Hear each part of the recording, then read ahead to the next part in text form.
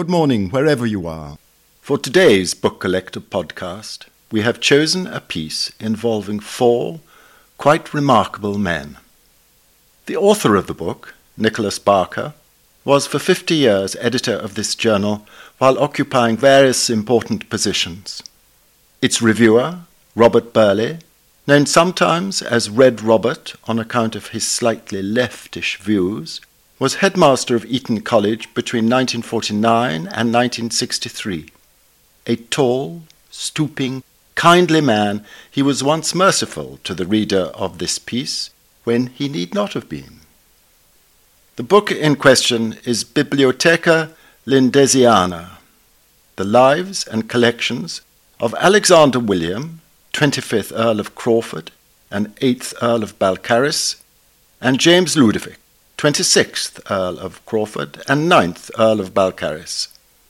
It was printed for presentation to members of the Roxburgh Club and published in London in 1977 by Bernard Quaritch at £25. There is no getting away from it, and it has to be said at once. This book is unique. It is an account, given in the greatest detail, of the building up during the 19th century of an immense family library, with an introductory chapter on the family as book collectors in early days, and an epilogue which tells of the dispersal of the library during this century. That, one might think, would be of interest to bibliophiles, but without a great attraction to others. But the book is much more than that. The creation of the library is seen as part of the history of the family. One feels oneself not only walking about the rooms with the books, but over the whole house, or houses, for more than one is involved. As one walks about the house, one meets and gets to know members of the family. At one moment one is concerned with the billiards table. At the next one is reading an astonishing letter written by Ludovic, the 26th Earl of Crawford, to a member of the government in 1906. It is a question of a real navigation or flying power. I have little doubt that in the near future modern science will solve the question so long set before it, and I confess I view such a solution with the gravest apprehension, unless absolute control be retained and enforced by HM government. If one considers the free use of the air in unscrupulous hands, the power of evil is appalling, not only to individuals but to the state. A few gallons of a strong solution of phosphorus in carbon bisulfite could set London ablaze at 100 different points. But this is not an interesting irrelevance, for among the most remarkable books in the library were works of science. Although a group of unique French pamphlets on unusual meteorological phenomena in France, 1579 to 80, were relatively dear, 30 shillings to 5 guineas, and Chave Chronographia cost £9 15 shillings. Flamsteed's Historia Caelestis 1712 was only 5 shillings, and in buying all the major Descartes items, Ludovic secured, as well as Geometria 1659, £3 7 and 6pence, and Discours sur l'influence des astres 1671, 19 shillings, the Discours de la méthode 1637 for only 19 shillings. It is absolutely typical of the book and of the library that the text continues immediately. After the November sale, he bought another romance, Mille et Amis, 1495, for £112. The same paragraph recalls the acquisition of 15 more incunabula. It is impossible in a short space to do justice to the immense amount of information in the book.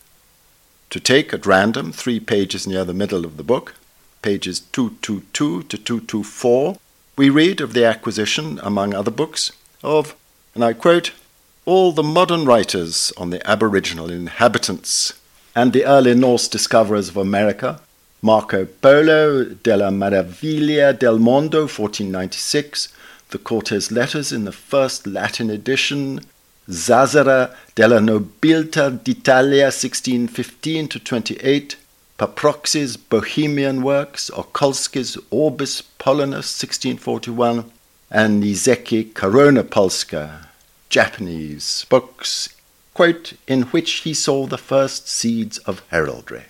Robert Halstead's succinct genealogies of the noble and ancient houses of Alno, 1685, the 6 volumes on the antiquities of Russia presented by the Tsar to von Klenze, and the great Speculum Maius of Vincent of Beauvais, the sum of all medieval knowledge, printed at Strasbourg between 1473 and 1476 in a series of great folios.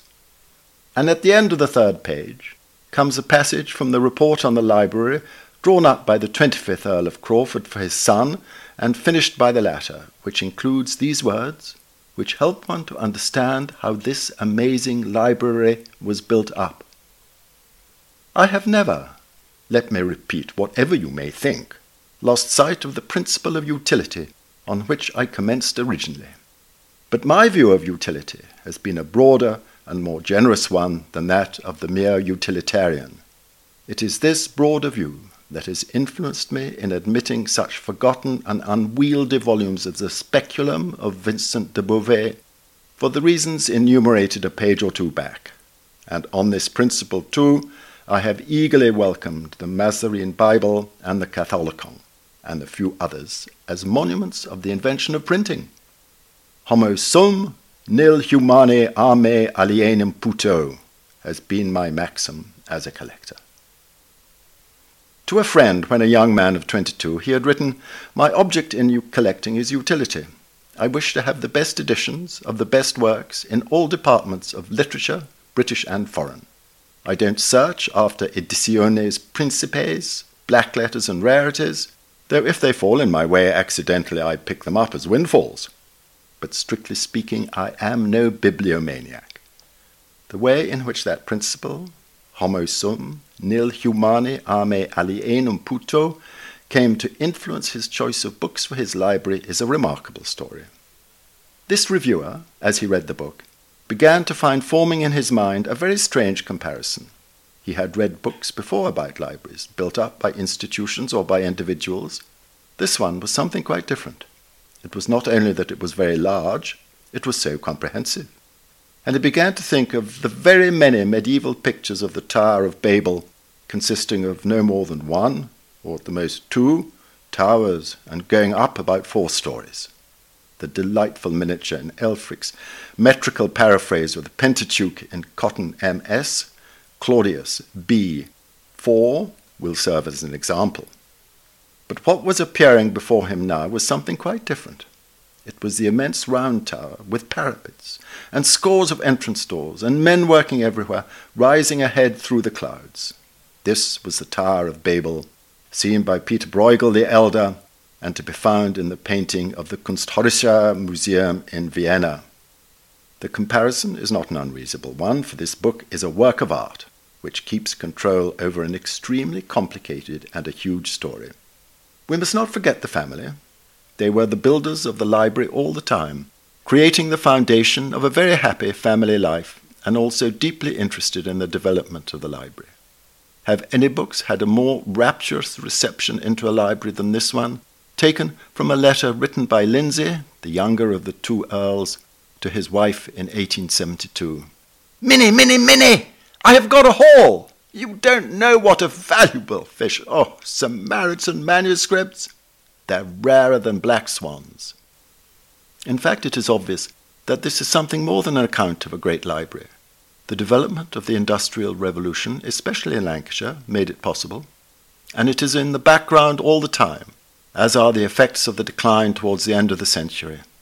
The price of books will be a constant shock to any reader in the 1970s, £180 to £200 being suggested, for instance, as a reasonable price for the 42-line Bible, or, for that matter, £4 10 being given by Bernard Quaritch as the price of his return ticket to Paris in 1860. Bernard Quaritch, it should be added, plays an important part in the book. Let us face it, this is much more than a book about a great library. Quite clearly, no one is going to be able to write about books and libraries in England in the 19th century without consulting this one. But one must go further. No one is going to be able to deal adequately with the social history of this country during that period without using it. For the Earls of Crawford certainly succeeded in keeping themselves from being, as the elder was to say, lost in the bibliomaniacal rut. There can be few other books, if any, which give me such a picture of the intellectual foundations of the 19th century in England, including science. In the preface to the book, we are told of the fact about its composition, which is absolutely staggering. There is no other word that will do. It was in November 1971 that the 28th Earl of Crawford asked Mr. Nicolas Barker to write this history of the library as his book to present to the members of the Roxburgh Club. Mr. Barker got down to reading the material necessary for his task, including chests full of family letters. And then Lord Crawford fell seriously ill, and Mr. Barker realized that he must hasten. The book is of 377 large pages. As has already been made clear, it is full of detailed information, and it should be added that the many extracts from letters and papers have meticulous references. Mr. Barker started to write the book on the 8th of September 1975 and finished it on the 24th of November.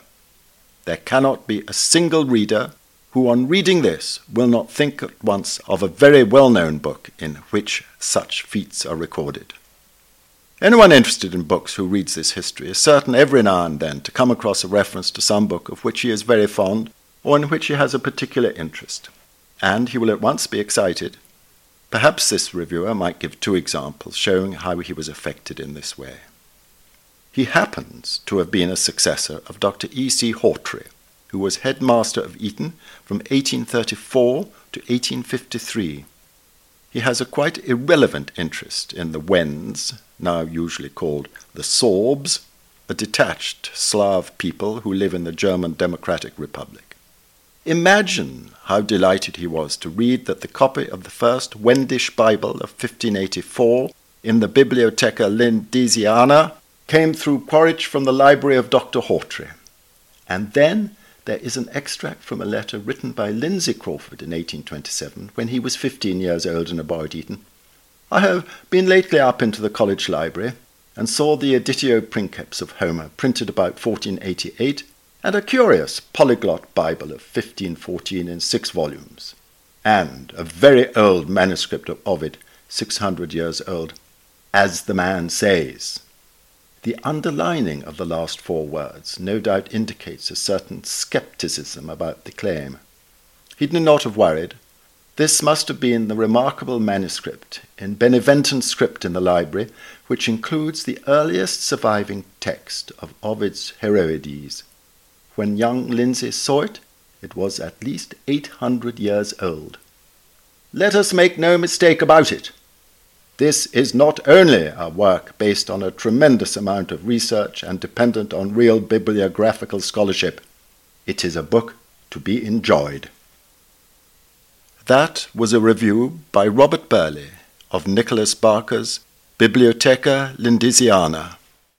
Visit thebookcollector.co.uk to read online articles, view booksellers' catalogues, and subscribe to our journal. It's less than the price of a Netflix subscription and far more valuable. Receive 4 beautiful quarterly issues, plus get access to our entire digital archive. 70 years of erudite articles, illustrations, reviews, news, obituaries, auction reports, and more. Everything you could want to know about book collecting. Whether you're researching, learning, or just browsing for fun, it's the place to go. Visit thebookcollector.co.uk today.